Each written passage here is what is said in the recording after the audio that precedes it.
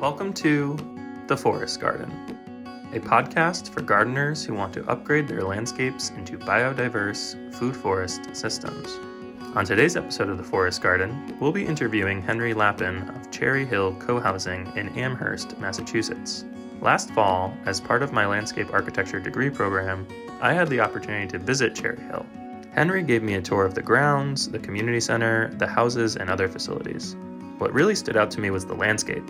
A food forest layered throughout the small town center with edibles everywhere you look. Today, we'll find out about the co-housing model, how the food forest on the property came to be, and what day-to-day life is like in a co-housing community. Stick with us. So why don't we just start off with why you wanted to be a part of a co-housing community in the first place? Yeah, I'm Henry Lappen. I born in Boston, and I grew up spending a lot of time in the woods, but we never had a garden growing up or anything like that. And then I moved to Vermont, and at one point I was living in a cabin in the woods and had my first garden, and then got involved with an anarchist collective, and we were looking to create a community, and that never materialized. By then I had met my partner, and we ended up getting married and having kids. The dream of community never left, but I didn't see an opportunity to do that. And then we heard about co-housing and got involved in a group in Brattleboro, Vermont, where we were living. And that group fell apart. And I had met somebody who was part of Pioneer Valley Co-housing, which we now call Cherry Hill Co-housing. And he encouraged me to come down and check it out. And we did. And we decided to move here. So And this was around like the early 90s, is that correct? yeah, we moved in '94, so we got involved in '93. The group started meeting, I think, in '88 or '89. Started finding enough people and planning and making all the decisions. And so we joined a year before moving. They already had the land and the design for the houses and things. Gotcha. So we moved in. My kids were 1 and 4 years old in 1994, and yeah, they grew up here. And the house we lived in Vermont before we moved here was just gorgeous trees everywhere around us. We moved here and it was a construction site. There was no trees, no grass, no nothing. The topsoil had been plowed down to the bottom, and while all the construction happened, and then the contractor plowed the topsoil back and then hydro seeded grass. I was desperate for trees and bushes, so we hired David Jackie. He was a landscape architect, and then it fell to me to be the person to put that into practice. So we moved in summer of '94. The spring of '95, we planted 200 bushes and trees, and the whole community came out, and we were all digging and planting and watering, and yeah, it was beginning of what we have now. Yeah, I imagine the initial move in with that landscape being like it was pretty stark. Before we get into that, which I'd like to hear more about what that was like, why don't we sort of describe what the co-housing model is for those of us who might not know, for listeners? So co-housing is the way I describe it. It's a cross between a condo and a commune. So legally, we're a condominium. We have a condominium association and bylaws and all that. And we share a lot more than most condos do, but we don't share an ideology. We don't share money. So we're not communal in that way. So the ways we do share, we have 2 meals a week. We have a big community house. The houses, on average, are smaller than typical American houses here. We do self-management, so we do our own bookkeeping, we do our own landscaping, our own plowing and lawn mowing, and we have a building which we call the annex, which has a wood shop in it, so we can do carpentry work. And we all know each other. And the other thing about co-housing, it's all designed to encourage interaction. So where we lived in Vermont, it was gorgeous, but we had neighbors, but we didn't really know them. We would wave to them as they drove down the street. That was about it. So here you park on the outskirts, you have to walk to your house. So you're going to run into your neighbors walking up the path to the houses, or to get your mail, you have to go into the community house. So it's all designed around interacting and running into people. Yeah, that sounds like such a paradigm shift from the standard experience of growing up in the nuclear family in suburbia or wherever. I mean, just like you said, most people don't know their neighbors. I'd like to hear more about the community house and the housing. Community house also has guest rooms and has a masonry heater. So we have the wood stove experience, which we don't have in the houses because it's clustered housing. That's the other thing. So I don't know if all co-housing places are that way, but we own 23 acres and the houses and all the buildings and roads are clustered into 4 acres. The rest is zoned for open space, and we can't build on it. Right. There's a decent amount of land that's set aside for natural forested areas and areas for agriculture and sort of agroforestry practices. Right, yeah. And then partly because I was on the landscape committee and wanted lots of wildlife and lots of trees, we're quite heavily planted. So there's lots of bushes and trees. Most of them either provide edible fruit or provide fruit for wildlife. You go to the typical condo association place and there's just a lot of open space and a lot of lawn. We have quite a small amount of lawn, considering there's 32 families. We're 32 households, different age ranges, different economic status, some racial diversity. We tried for more, and we don't have that much. Yeah, but the landscaping is quite thick and quite lush, so you don't feel the neighbors right looking in your window. Which when we first moved in, we did feel that way. Yeah, when I had the opportunity to visit, I was pretty impressed with how the vegetation really defined the spaces and sort of created, a small backyard in what otherwise would be a pretty open communal landscape. Yeah, and because it's a clustered housing, we don't have big yards for each house. So you have a small yard defined by the landscaping, as you said, and yeah, it's all sort of public space. We do divide loosely into private areas, so you wouldn't necessarily walk right next to somebody's house where there's plantings around the back of their house, but you might walk through an area that's a little bit more open. Yeah, and then there's communal areas that are clearly communal. In earlier days, we had more kids. We often have pickup games of whatever, soccer or ultimate frisbee. And the community house is where everybody gathers for the communal meals that they participate in for how many hours is it a month? The work requirement, everyone's required to work an average of 6.5 hours a month. So some people do a lot more, some do the 6.5, some do less for a period of time because they're not able to, and then do more when they can. So it's all different, but we have teams of 3 that cook every meal, team of 3 that does cleanup, and one person that sets up. So every first Monday there's a crew that does all that, and every second Wednesday is another crew. And then we use sociocracy or dynamic governance. So there's 4 main circles, and everyone's part of one circle. So the PALS is plants, animals, and landscape. That's the circle that I do most of my work in. So we meet, we plan the gardens and you know, what new trees we're going to plant, things like that. If we're going to expand the orchards, or if somebody wants to raise animals, we discuss that. There's a common house circle. They plan how the common house is going to look, if new furniture is needed, if the meal situation is going to change. There's community life, which organizes events. We do a retreat in the community once a year where everyone gets together and we bring up topics that we don't have time to do in regular meetings. They also deal with, interactions between people. If you have a problem with your neighbor, there's a group you can go to that's part of the community life circle, and they'll help. And then there's buildings and grounds. So they take care of, we own a truck to do the plowing and things, and roofs, or hire someone to do the roofs, that sort of thing. Gotcha. So it seems like everyone can kind of find their niche and stick with the thing that they like to do, which is pretty rare in terms of, a community of any kind that there's that opportunity. Yeah, I mean, earlier we've had different work systems. Early we had a system where you were on a team of 10 people, I think, and there were 6 teams, and each team rotated through the different jobs. So one month you might just be in charge of cooking all the meals. And then the next month you might be in charge of landscaping. And then the next one, yeah, some people weren't really fond of doing the outdoor work or the cooking. So we changed the system to, an affinity system. So you sign up for the things you like, and there's a small group that sort of manages that and makes sure all the jobs get done. So if we need some help with something, a landscape task, we can go to that group and say we need someone to do this job, and they'll find someone to do that. They'll say, "Oh, Fred, you're not working that much. You're looking for work. Here's a job. Would you like to do that?" That sort of thing. Very interesting.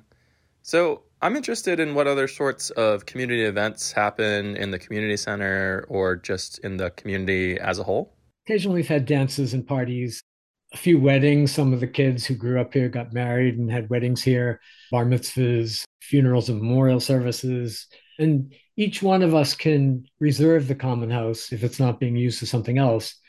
So I'm a tango dancer, so I bring my tango group here once a year and rearrange the whole common house and clear out all the tables from dining, and we have a big dance in the place.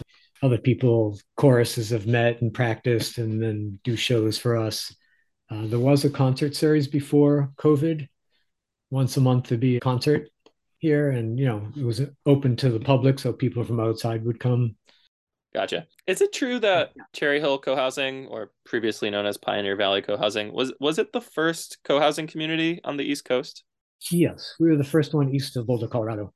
Because these days it seems like there's a quite the interest in Western Massachusetts and in New England in general for co-housing as a model, and there's lots of folks who are interested in it and interested in how they could, start one up. Yeah, I think there are 18 in Massachusetts alone. So, but it's challenging the work of developing a site and getting all the people together and raising the money, and it's a lot of work. And not all groups, like the group we were part of in Brattleboro, fell apart.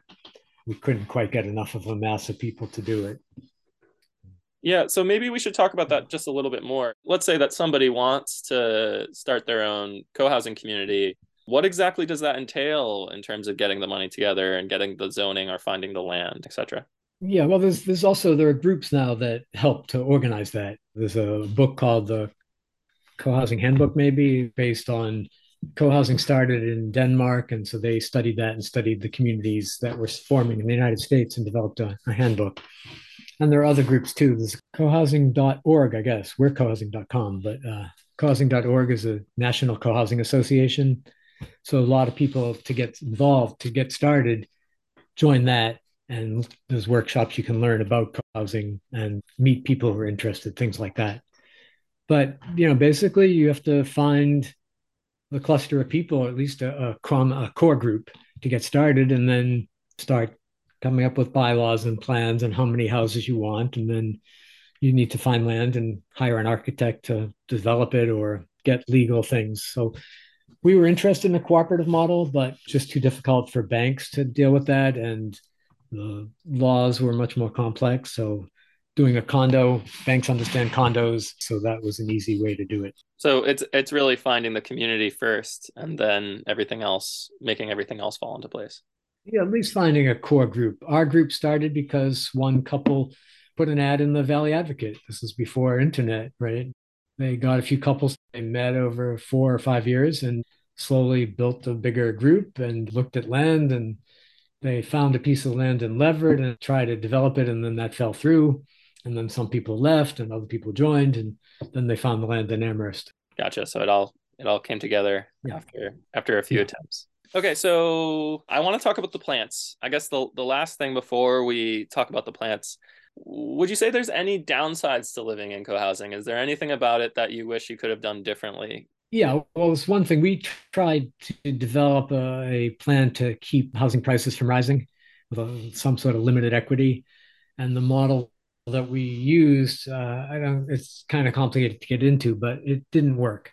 And so the housing prices are going up market value, and it's getting more difficult for a mix of people of different economic ability to move in here. Housing prices, when we first moved in, were fairly affordable, and we worked really hard at keeping construction costs down so we could, stay with the costs that we had decided to do as the maximum. But then, people move out and sell the houses, and they get appraised higher and higher. And so Amherst is quite an expensive town to live in now in a way that it wasn't 30 years ago. So, I mean, so that I wish we had really developed something that worked for limiting the equity in the houses. Because if our model succeeds, and ours has, right, we didn't know that 30 years ago, but if it succeeds, it didn't succeed because somebody fixed up their house and made it fancier and better. It succeeded because all of us together have put a lot of effort into this community. And so some of that benefit should come back to the community rather than to the individual who leads. And so the way that the model was originally set up is that everybody would own their home, and ownership would be, there's duplexes and single homes and triplexes, but each one of those units is owned by the person who buys into it. And so therefore at any time they could decide to move out and sell. Yeah. So if they sell, the community can find the buyer for the first month and arrange the sale. So we choose who moves in. If we can't find anyone, then it can go to the open market. But anyone who moves in has to agree to our bylaws and all that. That's, they have to become part of the community. What I've learned is it's not for everybody. Some people left after, a few years or after 10 years. It's challenging. You have lots and lots of people around and you don't have to like them all. You don't have to agree with everything, but you have to be able to get along and you have to be able to make decisions together. There's a lot of meetings. And so when folks moved in back in 1994, the vast majority of folks were people like you who had young children. So the age range was, I think, 29 to maybe 80 or late 70s. And one of the problems has been we've been a little too successful. So, over half of us are still here. And that means that half at least is 30 years older than they were before. And then new people have moved in. Some of them are older also. We do have a couple of young families again. But at one point, we had 30 kids under 10 when we moved in. And then we had like one kid under 10 for a while. Now we have a few new kids that have moved in. So, it's challenging to try to figure out how to keep, and this happens in towns also, in small towns and the hill towns often, they just get older and older and young people aren't attracted there anymore. So that's one of our challenges now. When a house comes on the market, we're trying to find young families to move into those houses. Yeah, I can imagine it would be an amazing place to grow up as a kid where all of your friends are your neighbors and probably feel more like cousins than neighbors. And there's playgrounds and, fresh vegetables Yeah. being grown and community meals and everything. It sounds really idyllic. And most of the kids have, multiple parents at this point. One day, this was years ago when we had a lot of kids, my neighbor called up and he was looking for his son. He says, "My son there." I was like, "No, my kids weren't home at the time. I was home alone." But I hung up and then I heard a noise and I turned around and a different boy from the community had come into the house and was playing with my kids' toys. So it's that sort of thing where all the kids know many, many parents. We're pretty open with each other's houses. So if I need a lemon, I know I can go into someone's house and grab a lemon from their fridge. It's kind of funny, but it's like we have that comfort with each other and the kids get that. It's like growing up in a really big family. That's very cool. Yeah. Yeah. Okay, so let's talk about the plants. You had the landscape architect who wrote the book on edible forest gardens, Dave Jackie. And then after he left and planted all the stuff, it seemed like really the hard part, which is cultivation and everything else that comes with forest gardening, fell on you and the rest of the circle or the team involved with the landscape. When I had the opportunity to visit, I was really blown away by the Turkish hazelnuts and lots of the plants that we looked at. Let's just dive into that a little bit and then we can talk about some of the specific plants. So David Jackie came up with this plan based on, things that we had said. We wanted it to be somewhat wild. We wanted it to be bird friendly and we wanted edible landscaping. He developed the plan and I had planted some trees. I mean, I didn't have that much experience but I had more than anyone else. So, and also it was my interest. So here's this plan on paper and I'm going around putting stakes in the ground where he said we should plant a tree and we had ordered all the trees and everything. So the trees are coming, any day, and I'm putting stakes in the ground. So this is where this tree is going to go. This is where that tree is going to go. And everyone had seen the plan, but people don't really understand it. So some of my neighbors were like, "Wait, we didn't say we could put a tree outside my house." It's like, yeah, it's in the plan. It's right here. It's like, well, I don't want a tree there. It's like, well, the trees are already coming. We've already paid all this money for trees, right? It was kind of funny. And then so we moved things around, but we made it work. Yeah, then when you plant things, you see they don't all survive. Most of our trees survived, some didn't. And then other trees, seeds come in and start sprouting. So you have volunteer trees and bushes, and then you have invasive plants that come in like bittersweet and things. And so some of it is just, ornamental and edible landscaping plants around the houses. Like we have a lot of Juneberry, hazelnuts, as you mentioned. But then we also have an orchard, and that's a whole nother whole nother task that I'm involved with. So managing the orchard, some trees don't make it, some trees do really well. Some years you get a lot of fruit, some years like last year we got no fruit because the squirrels ate it all. So we're trying to figure out how to trap the squirrels. It becomes quite involved. I can imagine because But the entire it's like the entire 4 acres at least of where the houses are is just an agroforest. It's like there's a fruiting shrub or a fruiting tree everywhere you look. yeah, yeah.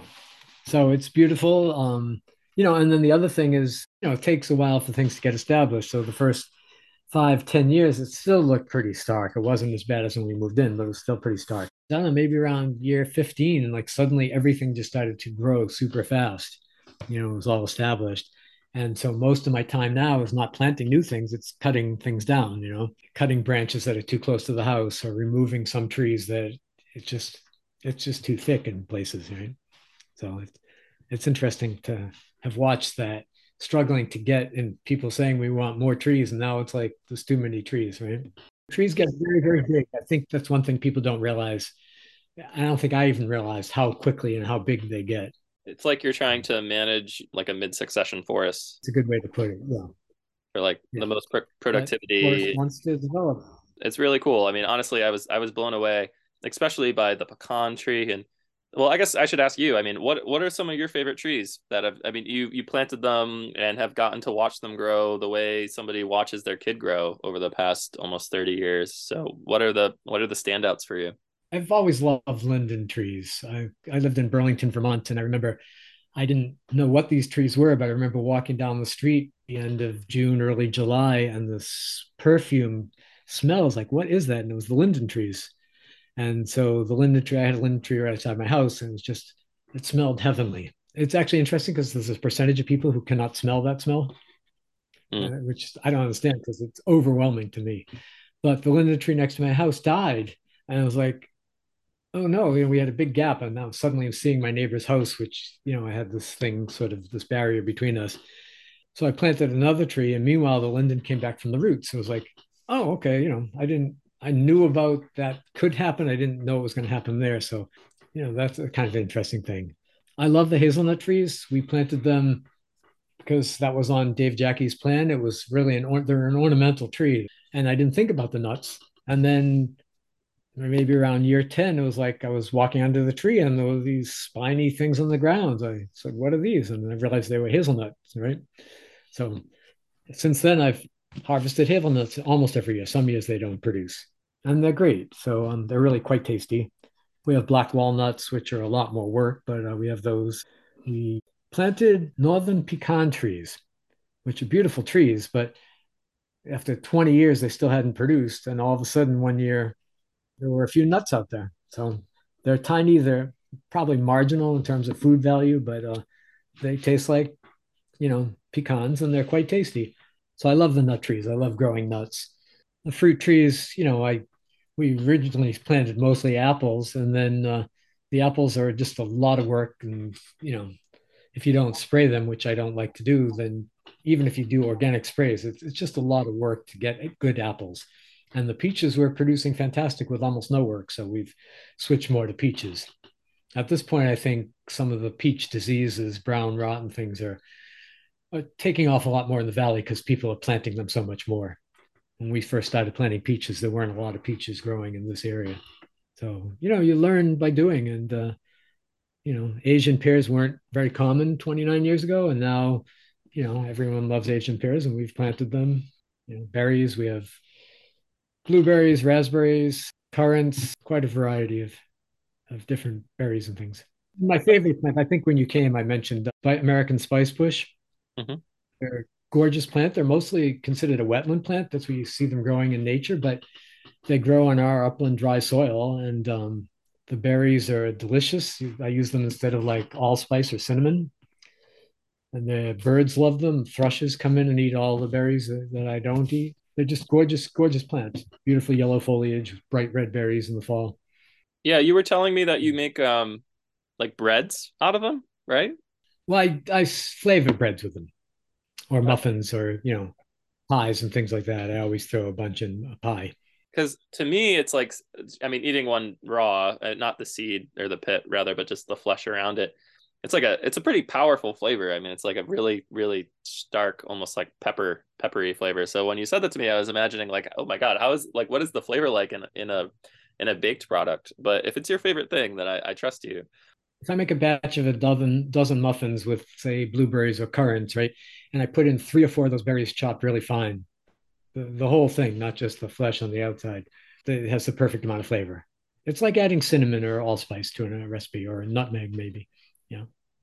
Very interesting. So, And for our listeners, the hazelnut trees are Turkish hazels, which are a popular street tree in Germany and maybe becoming a little bit more popular in the US. But most people, when they think of a hazelnut, they think of American or European hazels, which are more of a shrub. This is a fully grown tree that can grow to be like 40 feet tall and has this beautiful pyramidal habit. Yeah, I imagine it was pretty yeah. cool to see the nuts under it. How do you process those? How do you what do you do to eat those? The biggest problem is gathering them before the squirrels do, right? But they produce in a good year, they produce so many that so I bring them inside, and then when the husks start opening up, I husk them all, and then I you let the nuts cure for a few months, until they get riper. So I put them on cookie sheets and put them in just a warm, dry area and let them dry out, and then when I'm going to use them, I roast them and then crack them with a nutcracker. I don't have any fancy equipment. We don't have quite enough. That's the problem. Growing nuts is a lot of work. If you have, the equipment that they would use in a commercial operation, well, you need a lot more trees and a lot more nuts to be able to make that worthwhile.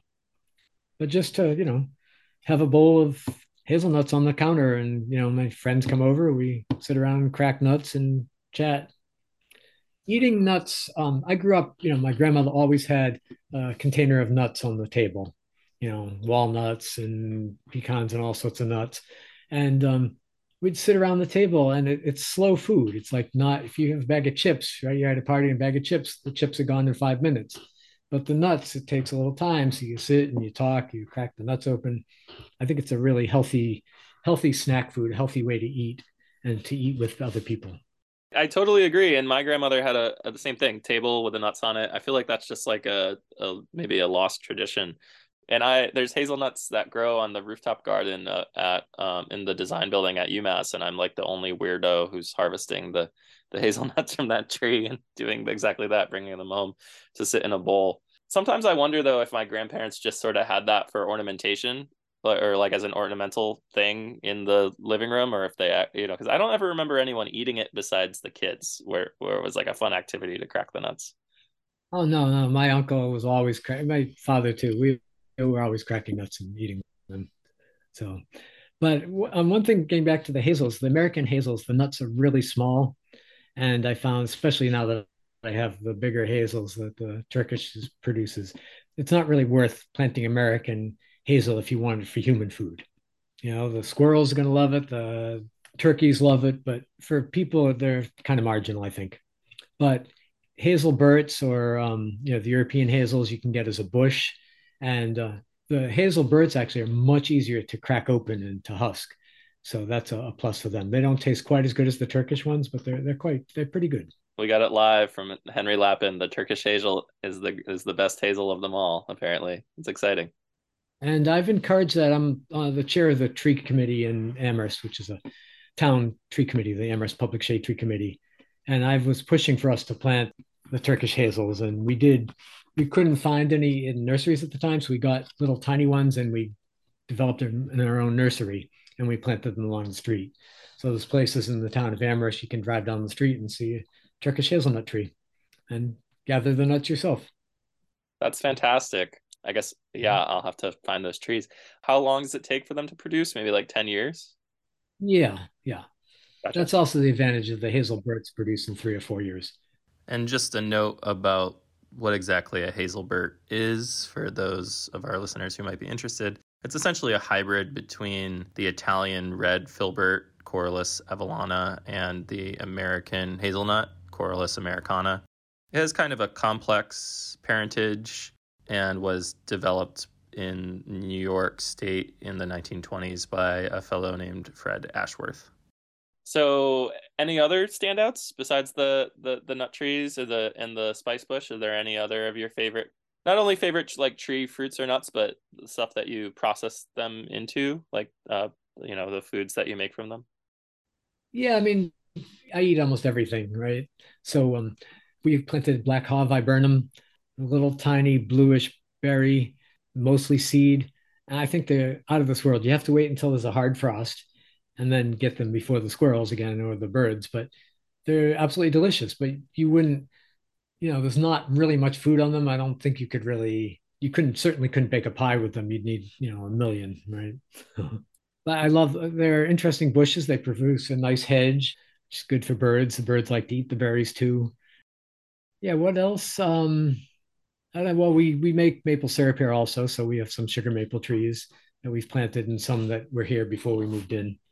I mean, I like all trees. Now we've been starting to plant tulip trees and thinking more about southern trees. Yeah, and with this Yeah, abnormally warm winter that we've had, I'm sure that everybody in the community is starting to think about plants that might migrate north a little bit. yeah. So think about helping them migrate north by planting them ahead of time. We just did a huge invasive removal project from our woodlands. We got a grant from the USDA for part of it, and we're trying to figure out something's going to grow this. So we're trying to plan what's going to. We have another year of removing invasives before we can plant, but we're starting to think ahead about what we're going to plant, and will we plant more southern species, or that's another whole huge project that we've embarked on. Well, Henry, thank you so much. Before we part ways, though, is there any sort of last advice that you could give to folks who, after hearing this podcast episode, might be interested in pursuing co-housing in their life or in their community or creating their own co-housing community? So if you're interested in co-housing, me or one of the other people in the community will offer tours, but I highly recommend the cohousing.org. It's easy to find, and there's just a lot of resources there that, I mean, I've lived it. I have some of the knowledge, but they really work on helping groups get started. Yeah, just one last thing about landscaping. I advise to start small. Don't try to do too many acres all at once, Start with a small project, try a few trees of this or that, and try a variety of things because some things may or may not work on your site. I hope that folks who hear this episode will be inspired to maybe check out the co-housing model and see if it works for them.